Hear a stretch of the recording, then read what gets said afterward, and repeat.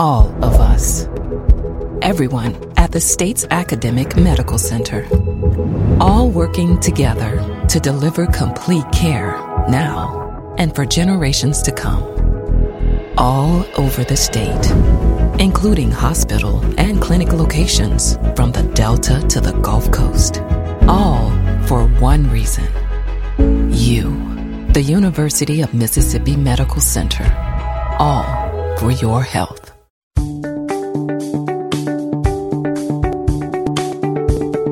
Good morning from MPB Think Radio. This is Southern Remedy Healthy and Fit, the show all about finding and maintaining a healthy lifestyle.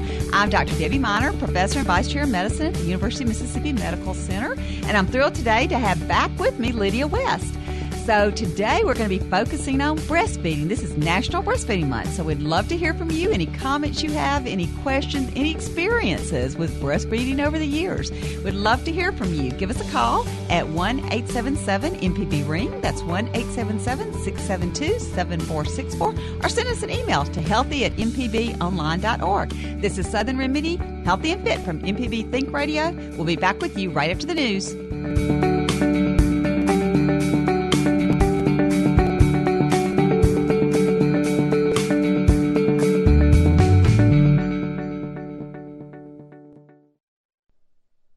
Live from NPR News in Washington, I'm Lakshmi Singh.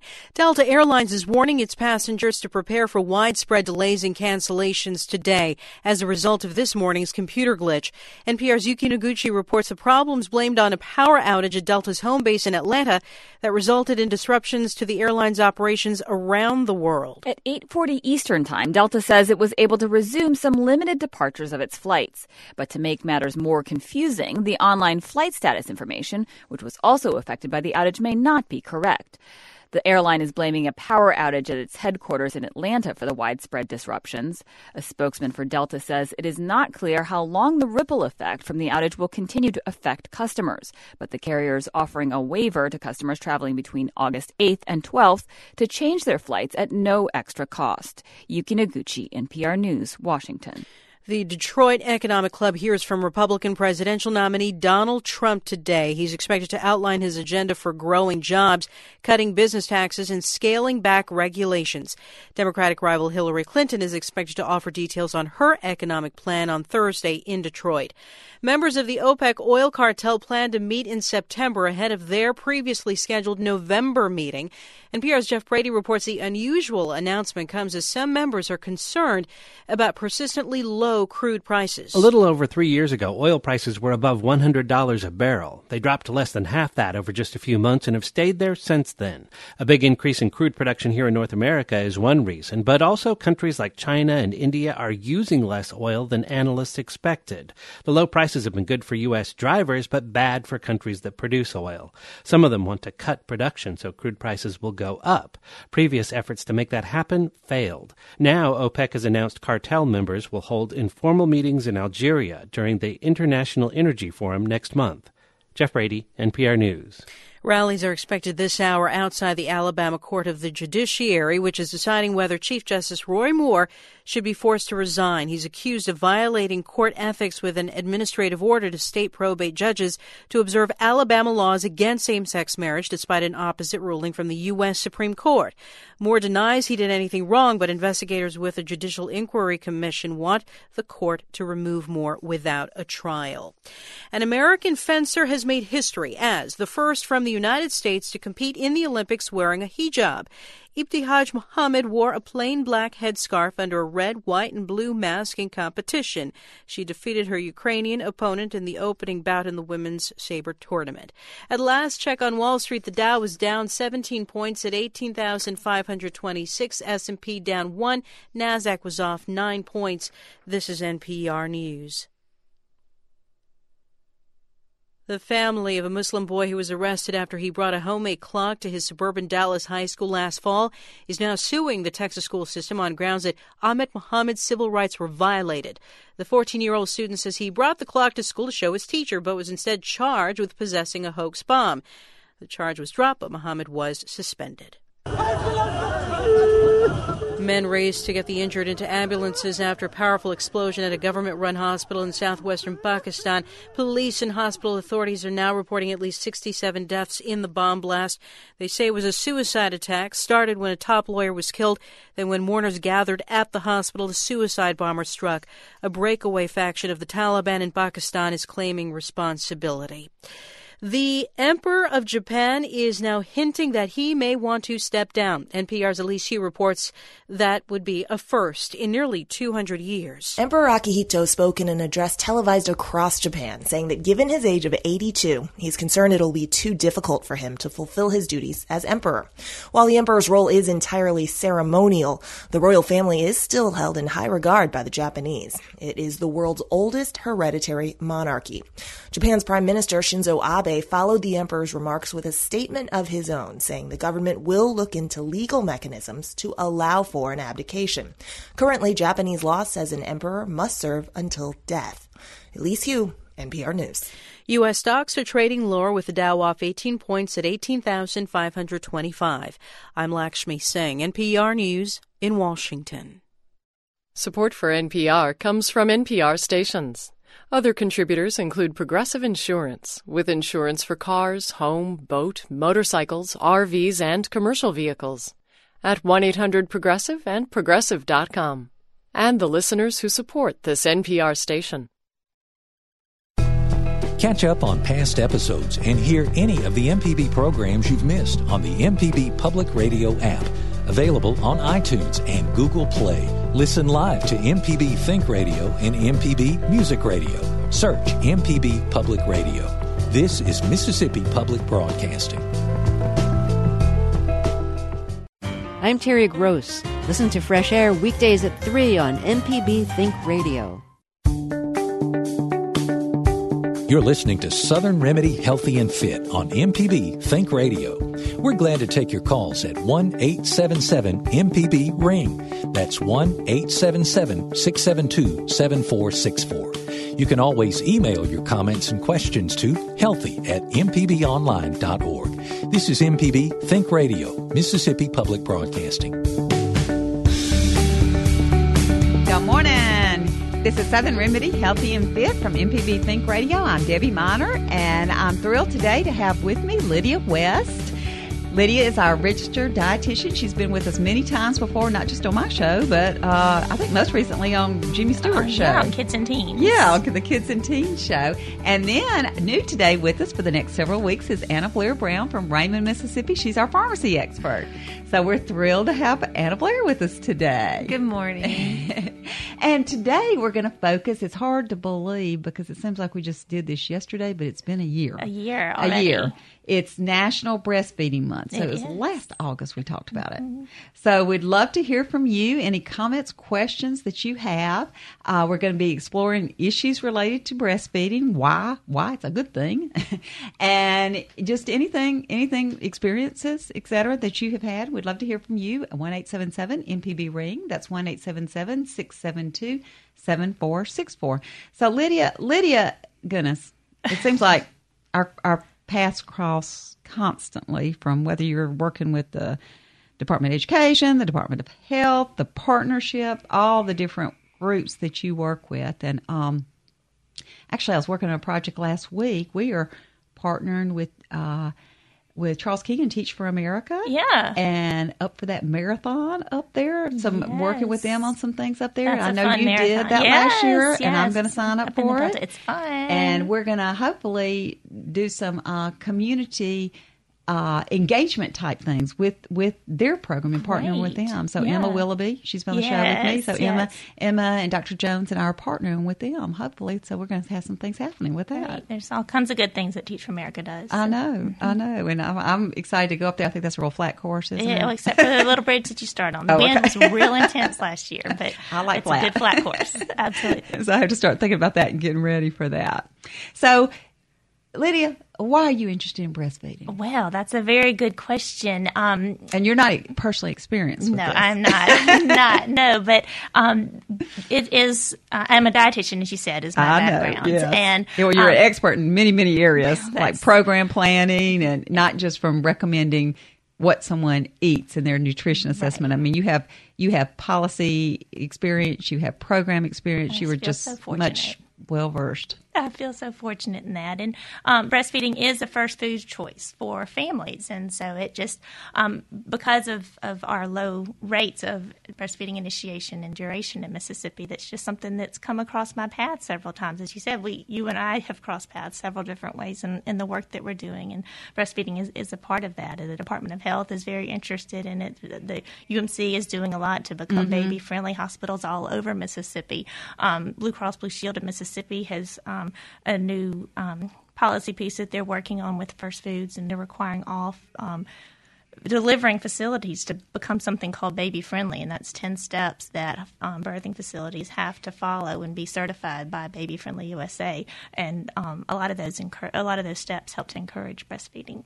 And that's so interesting, because that's so very different than my personal experience, which was over 30 years ago, hard to believe, but how it used to be that you left the hospital and they loaded you up with formula and all these things, and it was almost like it encouraged the use of, or encouraged the not breastfeeding, actually. Yeah, and so with these. We as a culture, we're understanding that there are so many important things about initiating breastfeeding and the support that goes along with that.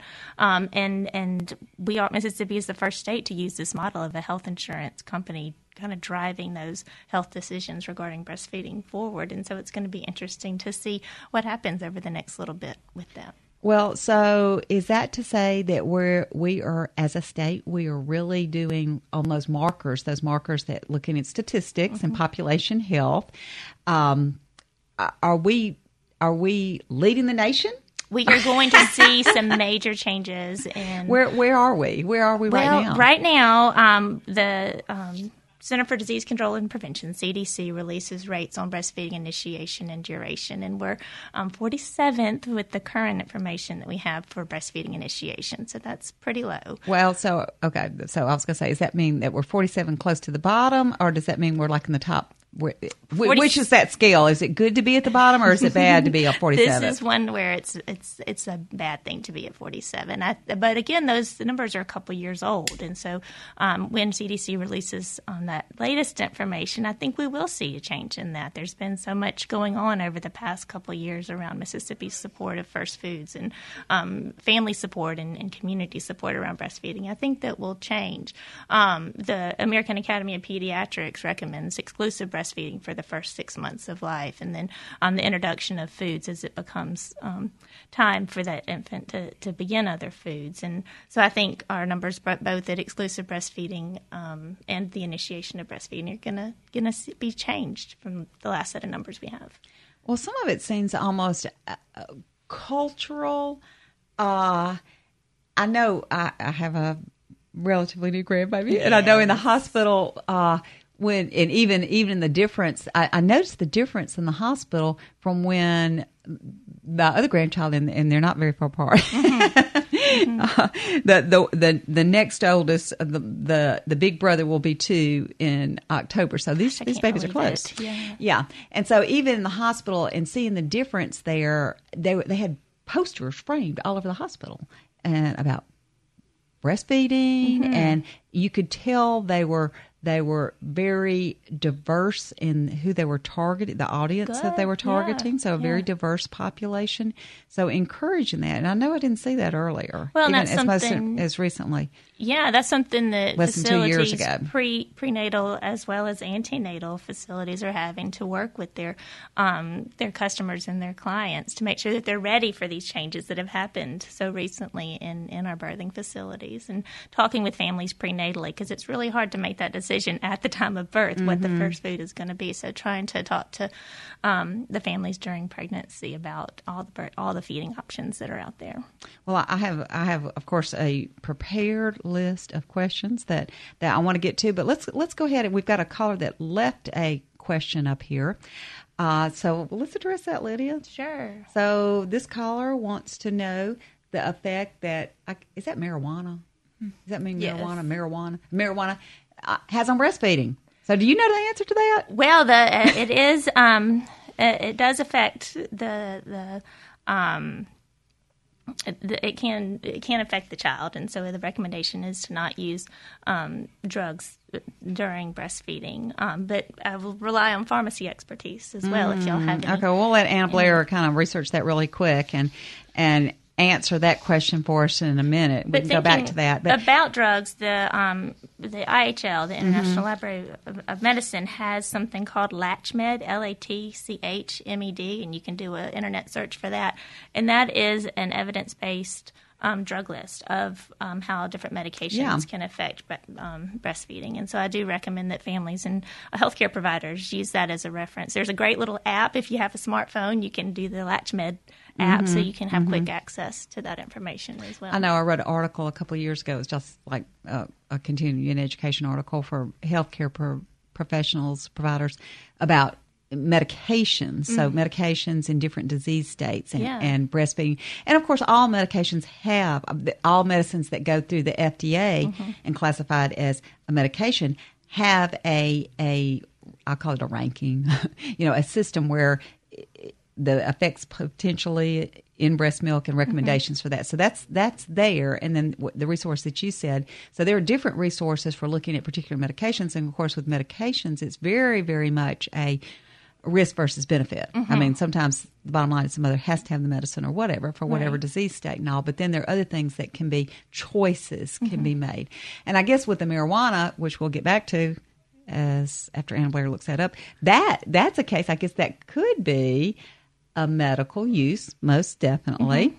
But it also, of course, not in Mississippi, but in other states, it's we're not talking necessarily about medical use, but it is a substance, just like that people would have access to, just like taking extra vitamin C, and you'd have to be concerned about the effects of that in pregnancy.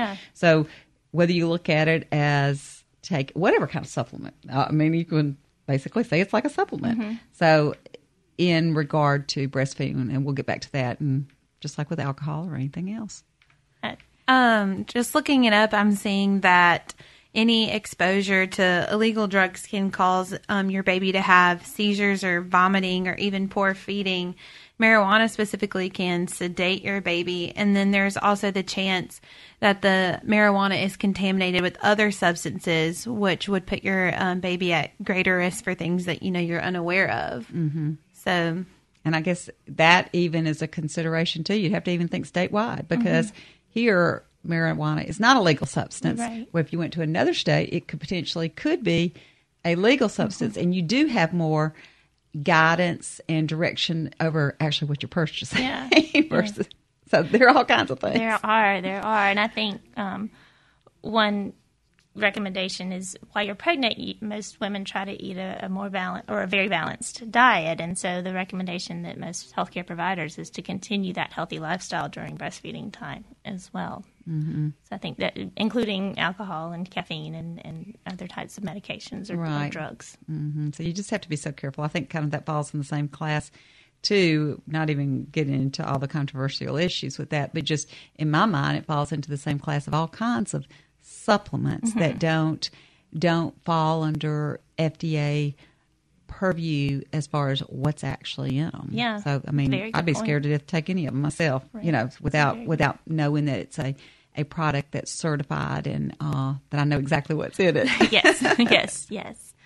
So let's go back because you'd said that breast milk for the first 6 months of life, and so what are the advantages of that? What are the advantages of that compared to a nutritional formula that's been approved and is available, and in some people's, and because it would be very, very easy to say, well, I don't eat a perfect diet.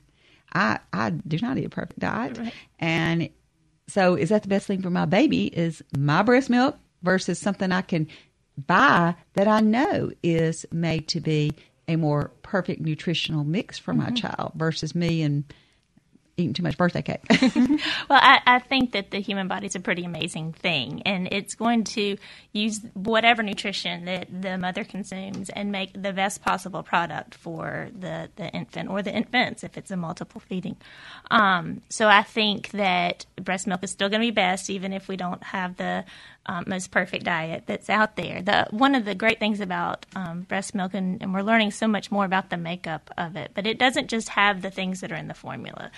There are things that are in infant formula that are also in breast milk, but there's at least 28 other things like phytochemicals and different vitamins and minerals and things that the body makes that are in breast milk that can't be made. Can't make it yet. And it's like we can't find the perfect cancer treatment. I mean, we can't make it. We can't make it. And the breast milk is also remarkable in that it changes with the baby's age. And so what a mother produces right at the beginning is something called colostrum, and it's this super nutrient-dense thing. And it's a tiny little bit that it's produced. But remember, the infant's stomach is just so little, and so it's just about the right amount for that newborn. And then the mother's breast milk transitions into something that's more traditionally thought of as breast milk. And the nutrients of that change. And as that child gets older, the nutrient makeup of the breast milk changes. And formula can't do that. Formula is just the same old formula. Some of the risks that can come along with formula feeding, and there is a time and a place for formula feeding. There are families that are out there that dual feed or that it is the right choice. Individual situation, yes. Absolutely. But as one of the things we have to be concerned about is contamination that could happen with mixing formula, making sure that we are using sterile things because the infant immune system is so new and developing. That's one of the things that breast milk helps to do, is to help increase that immune system. And but in formula mixing, we just need to make sure we're using very clean equipment and clean water and not contaminating that product for the infant. Well, let's go to Jim on the line. Good morning, Jim. Good morning. Would you speak to the emotional benefits, aside from the physiological benefits, to the mother and the baby of breastfeeding? Great question. You want to give personal input, personal experience first, Debbie? Well, I'll say one side of it, and then I'll let Lydia, the expert, say the other side. I'll say the personal side, and I can tell you, my personal experience, like I said, is over 30 years old now. But I don't know. It's like that bonding and that closeness and that that peace of mind. And then this is going to sound terrible, but the convenience. Oh my goodness. I was so busy as a mother and working and taking care of kids, I didn't have time to wash bottles. Right. I mean, it just wasn't going to happen. Right. And I can remember going to daycare and sending pumped breast milk, and finally they told me, they said, like, quit sending that for that kid. She ain't going to take it. Jim, did you have anything in particular that you wanted to mention about that? No, I think there is a bonding experience that takes place, and that's I appreciate your speaking to that. Yeah. Absolutely. And that's one thing that is happening with these 10 steps that hospitals are having to do. One of the things that they're going to be required to do is allow families to have the golden hour. The first hour after birth, that child is going to need to be skin to skin with the family. Most of the time that's going to be the mom, but sometimes the mom's not going to be able to do that. So another family member, like a dad or a grandmother, can do that first hour skin to skin, and just the bond that happens with that. And it really does, breastfeeding is a new experience for mom and for baby. And it is convenient after a while, but sometimes it takes a little bit of a time to get that, it can be very hard. That started and make that a process. But the bond that's there, just moms talk about the connection that they have with that, and other family members, whether it's a dad or a partner or a grandparent, can have some of those same bonds as well, using the formula or doing some skin to not formula, but the pumped breast milk and being able to have feeding time, and then families being able to support the mom for that breastfeeding time and doing the dishes or folding the laundry or just doing just sometimes family members feel like they can't participate like they could if there was a formula bottle that they could use. But there's so many ways that the family can support the mom as she and the infant are feeding. I think it's important to consider those as bonding experiences and emotional experiences as well. Well, and now and you brought up you brought up the cleanliness and the hygiene and the making sure no contamination and all that. But, things are different now, too. I will say that because, and that was harder back in my day because you felt like you had to boil those bottles. Mm-hmm. And if you used water to with like the powdered stuff, mm-hmm. you had to boil the water and all that. Mm-hmm. Well, no one does that anymore. So then that makes formula, it seems like, even easier to use. Versus the boiling the bottles, boiling the water. That was too complicated. It is a lot to take on. It is easier these days, but I do think that the benefits of that nutrient-dense substance that breast milk is, it just outweighs breastfeeding. I mean, it outweighs formula feeding every time. Yeah. Well, thank you for calling, Jim, and we hope you have a good day. And there's our music, so it means it's time for us to take a quick break. We're here today with Lydia West and Anna Blair Brown, and we're talking about breastfeeding. This is National Breastfeeding Month, so we'd love to hear from you with your personal experience or any questions that you may have. Give us a call at 1-877-MPB-RING. That's 1-877-672-7464, or send us an email to healthy@mpbonline.org. We'll be back with you right after this break.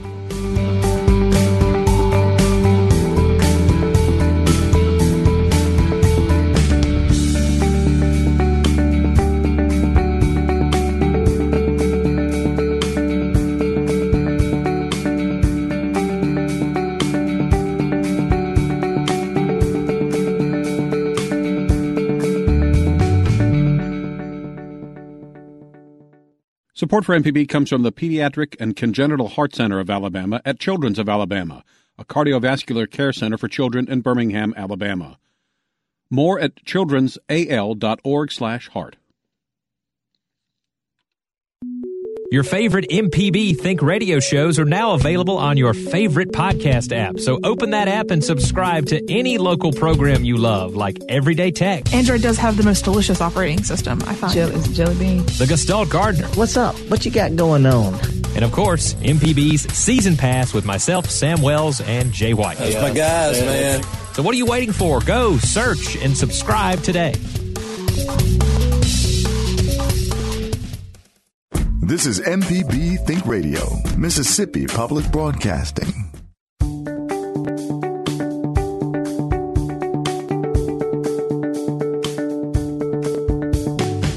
You're listening to Southern Remedy Healthy and Fit on MPB Think Radio. We're glad to take your calls at 1-877-MPB-RING. That's 1-877-672-7464. You can always email your comments and questions to healthy@mpbonline.org. This is MPB Think Radio, Mississippi Public Broadcasting.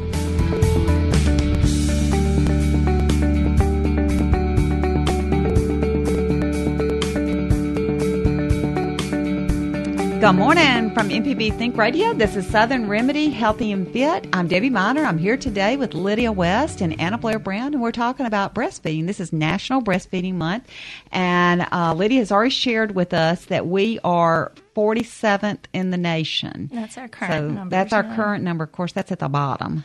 And, of course, there are a lot of efforts that are being implemented and across the state, and to hopefully increase that number. So we'll be talking some more about that. But let's go to some of our callers on the line. Good morning, Lisa. Thank you so much for holding. You're down in Bay St. Louis? Yes. Oh, love Bay St. Louis. Love Bay St. Louis.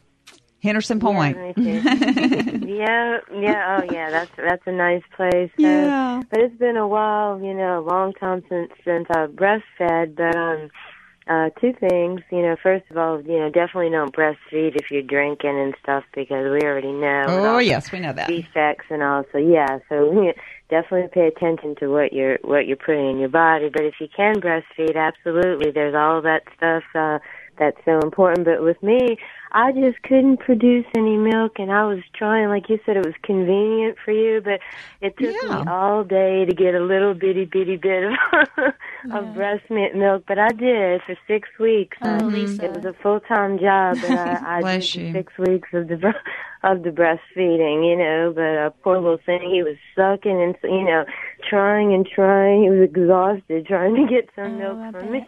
And you were exhausted. True. Every ounce counts. Yeah, every ounce counts. And you bring up a wonderful point, Lisa. And Lydia and I were talking about that too, really during the break. And so I'll let Lydia address some of the things we talked about because, it's just like with everything else, and even us talking about medicines and breastfeeding. It's you got to work out risk versus benefit, advantages, the disadvantages, and just all the issues. Is very much a personal, not just decision, but a personal adventure. Absolutely. Yeah, and I would be like real envious of the women who can just pop it out. Exactly. And they were, feeding all day, and it took me all day to get a little, a little bottle, a little bottle full. So I just wanted to share. Well, don't feel guilty about that. Right. That's. I don't. Yeah. Thank you for doing that. And I think as we're changing the culture around Mississippi, there are going to be more support from moms that are like you because that happens. And so I appreciate you bringing that up, Lisa. It's just like we talk about, that what's normal or what someone can do is not the same thing as the next person. We're all very different, very, very different. But thank you for bringing that up. So we wanted to make sure and address that. Yeah, absolutely. Most definitely. Let's go. And have a great day down in Bay St. Louis. I think y'all are supposed to be getting some rain today. Good morning, Timothy. Good morning. Thank you for holding. All right. In Louisiana. I don't know if y'all have discussed this, but a transfer of the human biota to the baby from the mother. Oh, that is so interesting. We've actually got. I need to have her on the show. You should. I know, Whitney.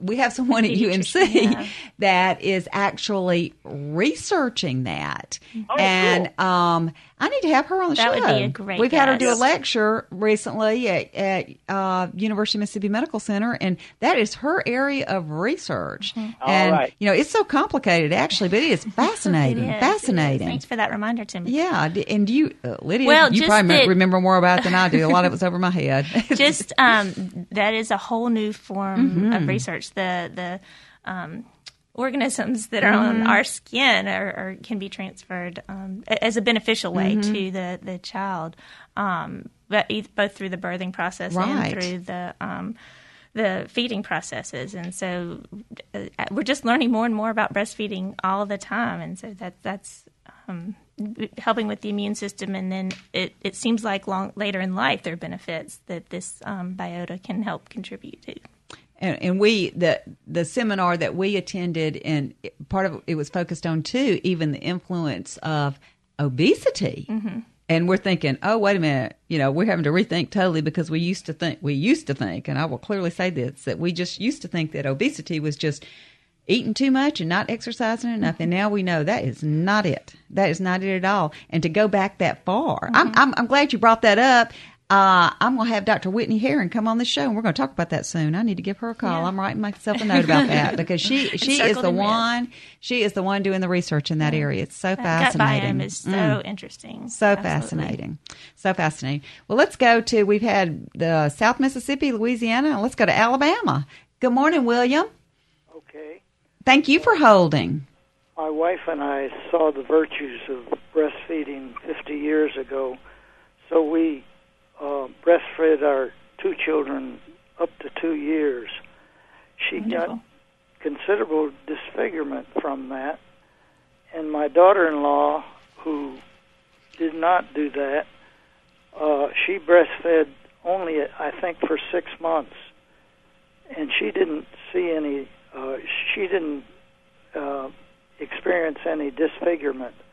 Do you have anything to say about disfigurement? That's a great question. Is that related to breastfeeding, or is that just, breasts are different? I actually, on the show last week, I heard just a minute on the Women's Health show. So Michelle Owens and Alec Brown, they were talking about, and I didn't realize it, but the average bra size in the United States is like 42 something. I didn't 42. realize that. And they were saying that's related. I mean, there's a lot of issues, but they were discussing that. And so women's breasts are all very different. Yeah, thanks for that point, William. That's is that, you wonder, is that directly related, that disfigurement, to breastfeeding, or is that something that's just the normal breast makeup in an individual? I don't know. Most of the research is pointing to it is very individual, like how we were talking with Lisa, how different people produce different amounts. And the human body is just different. So there is a little bit of research looking at duration and the changes in the body, but most often it's individual. So thank y'all for breastfeeding for 2 years, William. No, that's wonderful. Even 50 years ago. Goodness. Absolutely. That's Absolutely. great. Wonderful point. My point was my daughter-in-law didn't do that. She didn't get any disfigurement. And it could have been that even if she'd breastfed for 2 years, she still wouldn't have had any disfigurement. Yeah. We don't really know if that's does the research point to whether there's truly a correlation with time, length of breastfeeding, and any type of disfigurement? The most that I've seen is more about just it's individual. It's very individual. So it could have been that even if it was the other turned the table and William's wife had nursed or breastfed for 6 months, she still would have had the disfigurement. It might not be a time correlation. Yeah, it's interesting. I hope that it hasn't caused her any pain or discomfort with the disfigurement. The change is cosmetic. Yeah. Okay. Yeah. Well, that's a great point. That's a great point. Well, now, so I'm gonna kind of turn that a bit, Lydia, and ask your opinion, because on the converse side of that, I hate to say it, but I mean, I have heard people say that they breastfeed because it helps them lose weight. Okay. Yes. Is that bad to say? Yes. No. That's definitely one of the reasons that people give. It takes a lot of energy to make breast milk, and so when families do decide to breastfeed, women tend to return to their pre-birth weight or even lower than their pre-birth weight than if they choose to formula feed it. You still have to eat a healthy diet. It's still very good once you get clearance to be physically active. But it takes a lot of energy to make some breast milk. So it is women who breastfeed tend to lose weight faster and return to pre-pregnancy weight. Okay. So that's the other side another of that. benefit, Yeah, the other side of that. So I've seen a lot recently about, they're calling it the pressures of breastfeeding, and these pressures that women may face. And so the World of Alliance for Breastfeeding, or WABA, do they call it? WABA. had released a vision on breastfeeding as, I think to quote it, a world where breastfeeding is the cultural norm, because we look at different countries and the different cultures, and even within our country and different states even. So is this should this be, is this currently a cultural norm? I would venture to say if we're 47th in the nation, it's not a cultural norm in our state. But I could be totally off in saying that. But do you believe that this should be a cultural norm, or why are there differences? What are your thoughts around that? You have so much experience. We could talk for 8 hours about that for sure. But I do believe that we are seeing a cultural shift in it. We had some state legislation that passed 10 years ago that helped start more of the breastfeeding conversations, that allowed a woman to be able to breastfeed anywhere that she's legally allowed to be, and she doesn't have to cover up. Most women do. Most women do not want to be exposed. So, but they can breastfeed wherever they'd like. They can be dismissed from jury duty legally if they're a breastfeeding mom. Moms are allowed to go to a child care center and breastfeed. So I think the cultural conversation is starting to change in Mississippi, and I believe that with these hospital things that are going on, it's going to become more part of our culture, more just accepted. I don't know if y'all remember, but about a year ago, there was some news about a national chain that's here in Mississippi, and a mom was asked to leave the chain or use the ladies' room to breastfeed, and it was against the national company's policy to make that happen. And so just bringing awareness that it's okay to breastfeed wherever we are. One of the things I think that's also helping to drive that is there's something called a baby cafe.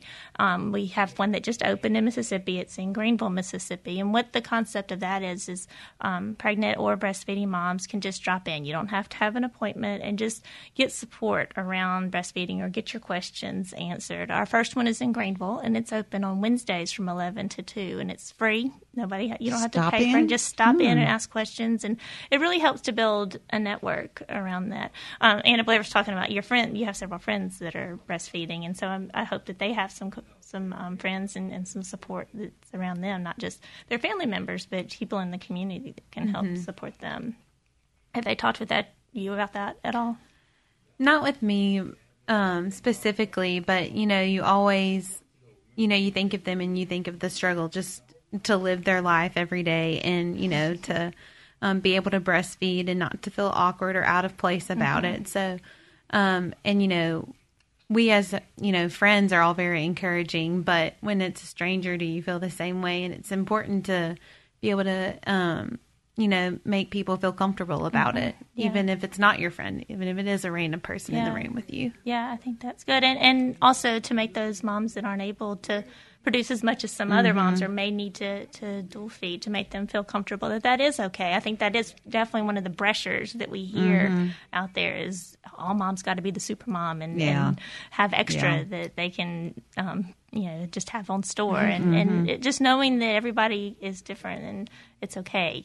It's great that you're providing for your child. Well, and I think some of that cultural norm, has shifted. We'll go back to that when you take another quick break. I see Jay looking at me. So today we're talking about breastfeeding. This is National Breastfeeding Month, here today with Lydia West and Anna Blair Brown. And so we'd love to hear from you. We've had some great callers, and some of their experiences and some of their questions have led to some interesting discussions. So give us a call at 1-877-MPB-RING. That's 1-877-672-7464. Or send us an email at healthy@mpbonline.org. We'll be back with you right after this break.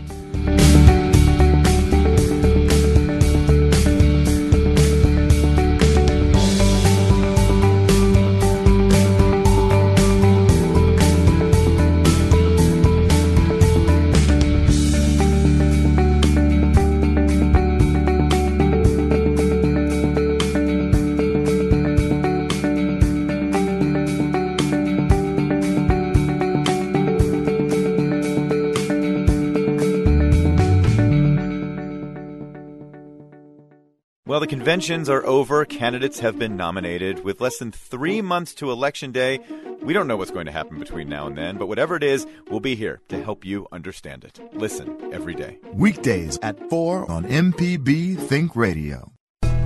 Catch up on past episodes and hear any of the MPB programs you've missed on the MPB Public Radio app.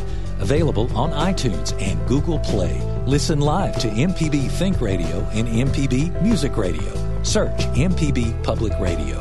This is Mississippi Public Broadcasting. This is MPB Think Radio, Mississippi Public Broadcasting.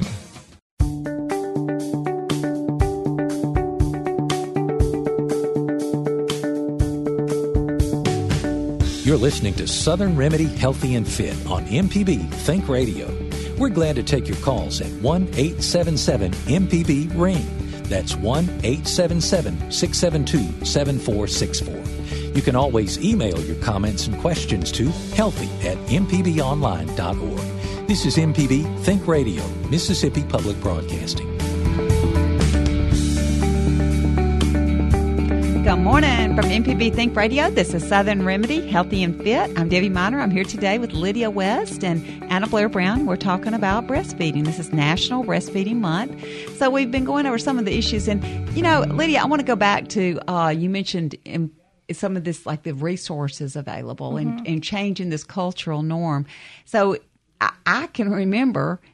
Of course, I'm a pharmacist, and at the time, Ecker Drugs, and having to rush back into our stock room to pump my breast when I was on a 12-hour shift, and then it was, and then it was just so awkward because then the breast milk, and it's like, oh my goodness, you don't put that in the refrigerator with everybody's lunches and everything else because that's just awful and gross and ooh, you don't do that, so you have to disguise it and everything else, and you put it in your little lunchbox. And now, I mean, that's just different. I mean, I look in the refrigerator and there's there's so and so's breast milk and there's so and so's, and so is it a mandate, or you mentioned earlier some of the employer-based things, but is that an employer based initiative or any kind of requirement that you have resources available to make it easier to like pump Yeah. or whatever on site, Yeah. or time allowed for that? So there is some federal legislation, and it's mostly related to hourly employees, not salaried employees, that they are employers are mandated to give them a break at work to pump. We don't have any state or federal laws or regulations or policies regarding salaried employees, but we do have worksite wellness liaisons at most of our state agencies, and that's something that they have taken on as part of their worksite wellness, is creating lactation rooms and allowing some time and space for families to breastfeed or take off time post delivery. There's some good research out there that shows that when employers are supporting of families in their breastfeeding choices, that the employee is going to stay at that place longer. They feel so longer retention. Yeah, some good retention. Families also have to take off less time from work, because they're sick or their child is sick. When children most of the time when children are not breastfed, they're more likely to get upper respiratory infections and to be sick. And so families then have to take off work to go to the doctor. Well, if a child's been breastfed and the family's supported in that, then they won't have to take off work to go to the doctor. So there's some good other reasons not to just initiate breastfeeding, but to continue breastfeeding for the recommended amount of time, or whenever mom and baby are ready to move on to next foods. Yeah. Well, during the break, you reminded me about that statistic about breast cancer. Yes. And the correlation. Sure. So there's several things that are beneficial about breastfeeding. You had mentioned the weight management for moms after birth. Childhood obesity is also being seen linked to reduction in childhood obesity is also being seen to be related to breastfeeding, as well as type 2 diabetes. And breast cancer is a 28% reduction if a mom chooses to breastfeed, and you saw some other information. Right, I saw there have been a lot of studies done looking at breast cancer rates in mothers who breastfed, and it does reduce your risk, like you said, by 28%. And actually, the longer you breastfeed during your lifetime, the greater your risk for breast cancer is reduced. So not just during one pregnancy, but add up the total time breastfeeding for all pregnancies. And isn't that interesting? The longer you've breastfed, the more your risk is reduced. Excellent. Breast cancer is a pretty serious condition, so it's definitely another plug for choosing to breastfeed. I don't know the statistic off the top of my head, but it has been found that mothers or women who have not breastfed have a higher risk of breast cancer as well. So I think. So we're not at the point yet that we recommend surrogate breastfeeding for cancer prevention. right. But it's just another plug for why it's important to initiate breastfeeding. So are there any, I would say you talked about some of the support, whether it's employer-based or familial, those kinds of things in supporting the mom. But are there other things that you have to think about? Oh, well, okay. Where are you going with that now, Lydia? Well, I just thinking about the support around the state, and then we had talked a little bit about the cultural changes that are out there. Leche leagues all over the state, they have meetings throughout the month that families can go and have support that way.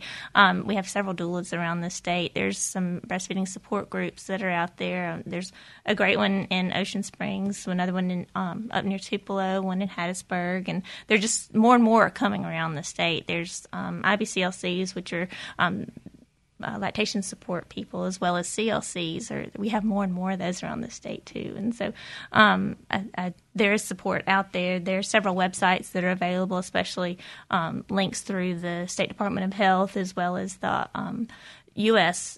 Office of Women's Health. So you can just do a search for Office of Women's Health, and there's a whole breastfeeding selection there.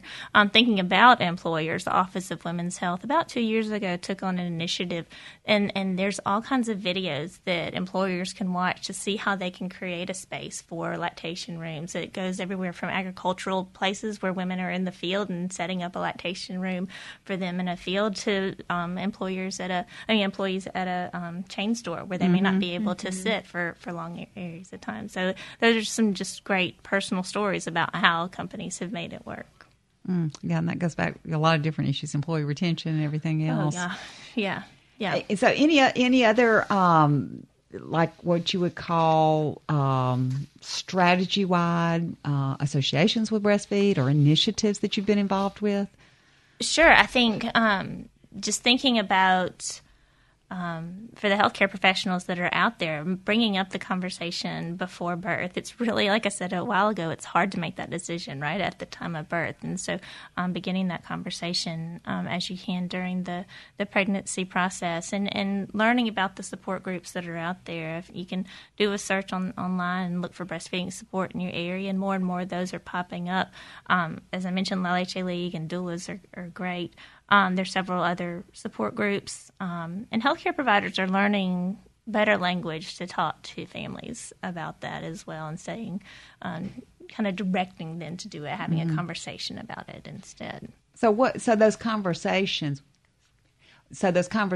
when you're having with mothers, fathers to be, and thinking about bringing a baby into the home, and with recommendations for breastfeeding, are there certain things that you should always discuss and talk about? It seems like the health department has some kind of little slogan for a while. They do, and that has slipped my brain. I know, I can't think of it. But it's just often to have. Do you remember? Oh, something about the baby sleeping on their back. Oh, and yeah. So babies on the back, and what was that? I think there was a good promotion about back to sleep. Back to sleep. Yeah. So it was brought in breastfeeding and sleeping on your back, and so that's something that's been come up a lot. A term called co-sleeping, and there's several different. Oh yeah, babies on their back in their bed. In their bed, and no pillows around, and not even the cute little crib. Not even yes, because that can lead to suffocation issues. And Mississippi, as with so many of our statistics, we have a very high infant mortality rate, and some of the ways to reduce that is looking at SIDS, which is sudden infant death syndrome, and the recommendation for that is just to have the mattress and no other things that are in the crib, no toys or anything like that. And several moms who are breastfeeding, they wonder about co-sleeping. And so the March of Dimes has some good recommendations out there for that. And co-rooming is okay if the infant and the family are in the same room. But keeping the breastfeeding period can be in the bed, but then the infant needs to go back to their clean, safe area to sleep in.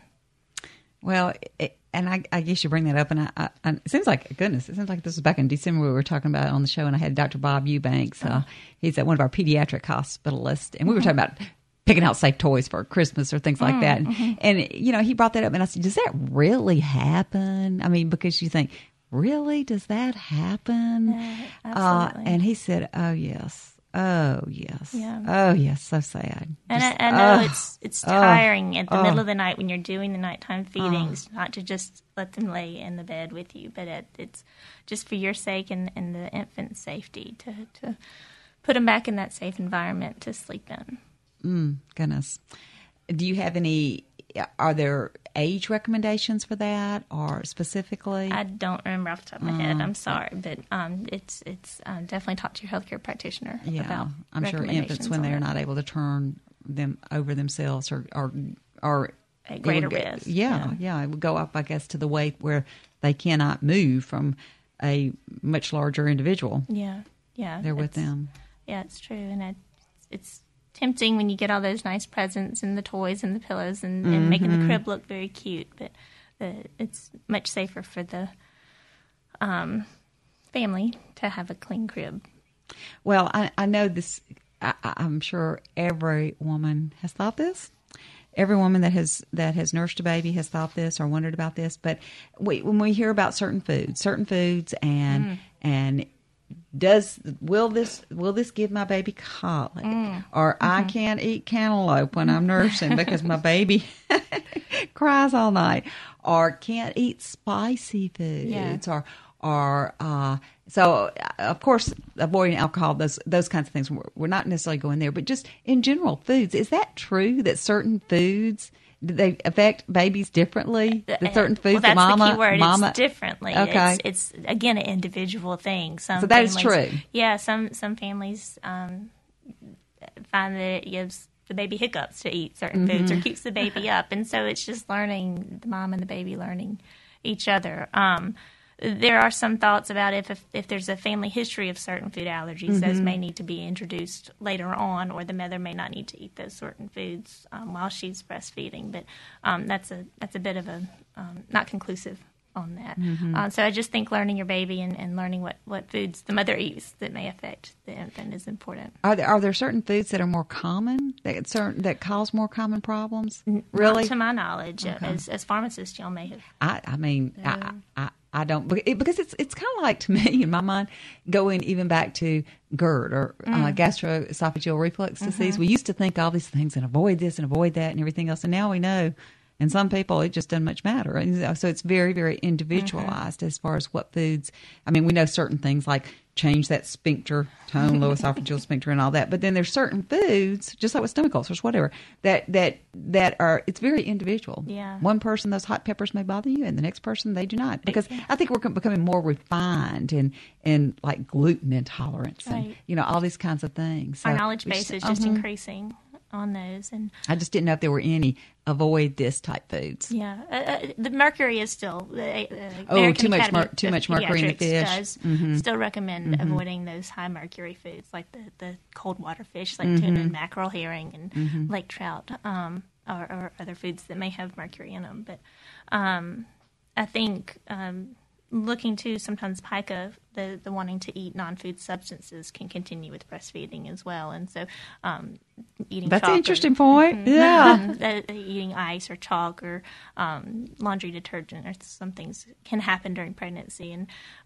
the recommendation is not to do that. It's if you're doing that, definitely see a healthcare practitioner, because you may be deficient in some vitamins and minerals, and that needs to be checked out.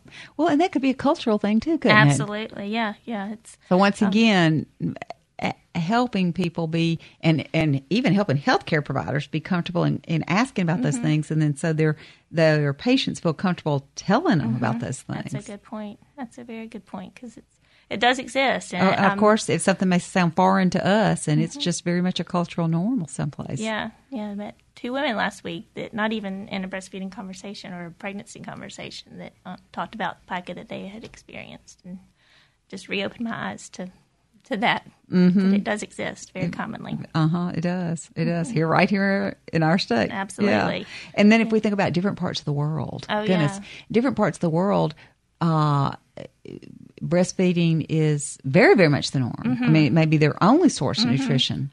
Yeah, absolutely. Yeah, and same with co-sleeping. In some countries, co-sleeping is accepted because it is a clean bed. There's no pillows for anybody on that bed. And so in that instance, then co-sleeping might be more accepted. But with breastfeeding, it's sometimes the only source of nutrition that the infant can have. Well, speaking about nutrition, I'm going to go ahead and give a promo for next week's show. Yeah. Because you are back with us. This wasn't even planned. It wasn't planned this way. It's just the way the weeks worked out. But and back to nutrition too, because it's all tied in. We're going to be talking about food waste. Yeah. I just can't hardly stand to throw everything away. And there are some food safety things we need to consider, but our country wastes a lot of food, so I can't wait to talk about this. I know. I mean, I can't even stand to throw it out in the garbage. I'm kind of like, okay, that watermelon may be rotten over in my mother's house because she hadn't been there, but I have to bring it home to throw it in my compost pile. The worms loved it. I'm sure they're loving making it. Yes, and my birds love it. I love it. So this has been really interesting. I think that there are a lot of issues that we've gone over today. Anything that you want to leave with us, Lydia? Yeah, I think just it's so great for the families that are breastfeeding out there and that are supporting other people in their communities that are breastfeeding, and just so thankful for the healthcare practitioners that are out there that are encouraging families to think about their food options for their infants. I'm going to slide one more thing in really, really quick, and Jay's probably going to look at me. But now, is it acceptable to share breast milk? It should be. There's some music. It should be. We have a milk bank here in Mississippi, and that is been pasteurized. So that okay. So there are guidelines and safety controls with that. So it's been a great show today. Thank you so much for joining us, and look forward to having you back next week. Southern Remedy Healthy and Fit is a production of Mississippi Public Broadcasting Think Radio. We're funded in part by a grant from the University of Mississippi Medical Center and by the generous support from the members of the Foundation for Public Broadcasting in Mississippi. Today's show was engineered by Jay White Join us next Monday at 11 for Southern Remedy Healthy and Fit. We're going to be talking about food waste. And stay tuned. NPR's Here and Now is next on MPB Think Radio.